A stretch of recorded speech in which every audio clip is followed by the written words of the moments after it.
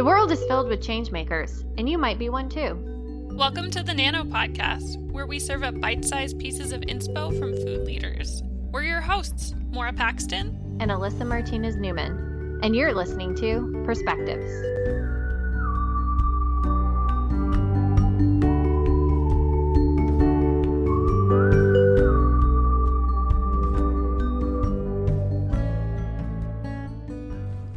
Today we talk with Nate Powell-Palm.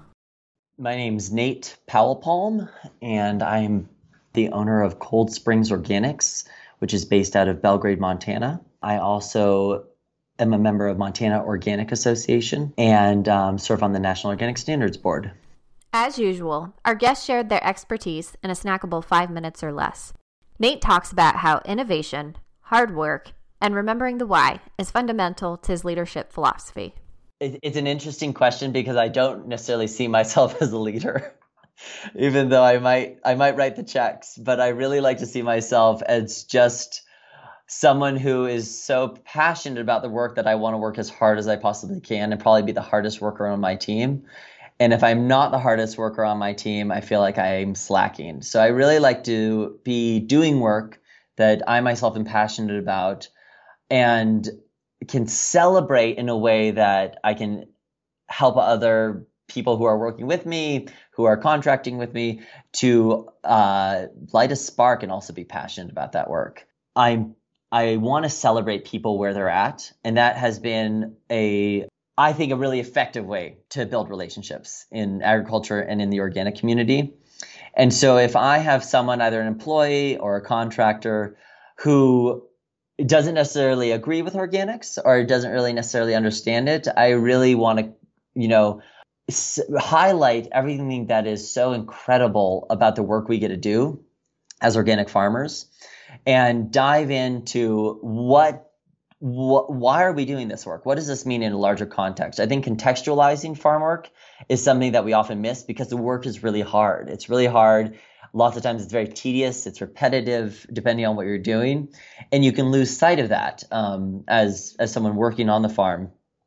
If you don't remember that we are addressing so many of the world's ills when we're doing this work. We're bringing the absolute best nutrition possible to our fellow community, to people who otherwise aren't able to access that food. And so I like to think that as a leader, I am able to hold on to that big picture pretty consistently and really dream with the people I work with every day about where is this business going? Why are we doing this work? Why is this work so incredible? And how do we blow this work up? How do we get, kind of scale, not necessarily just as a business, but as a movement? Where does our work ultimately lead and what kind of legacy are we building when we till a field with minimum tillage to really hold as much organic matter down as possible? When we innovate a way to control Canadian thistles, that means that we can pass that knowledge on to someone who will then be able to leave herbicides behind. I think being able to constantly remember why we're doing this work is something that I found helps me build a team that is really excited about the work we get to do and ultimately showing up with a lot of passion every day. I've always had a little bit of it's okay to be different value system coming from my family. But I think if you're not changing and improving something, you should find a different gig. And so I think if you're not challenged and you don't see yourself contributing, I mean, we get 80 years to leave a really indelible mark, I hope.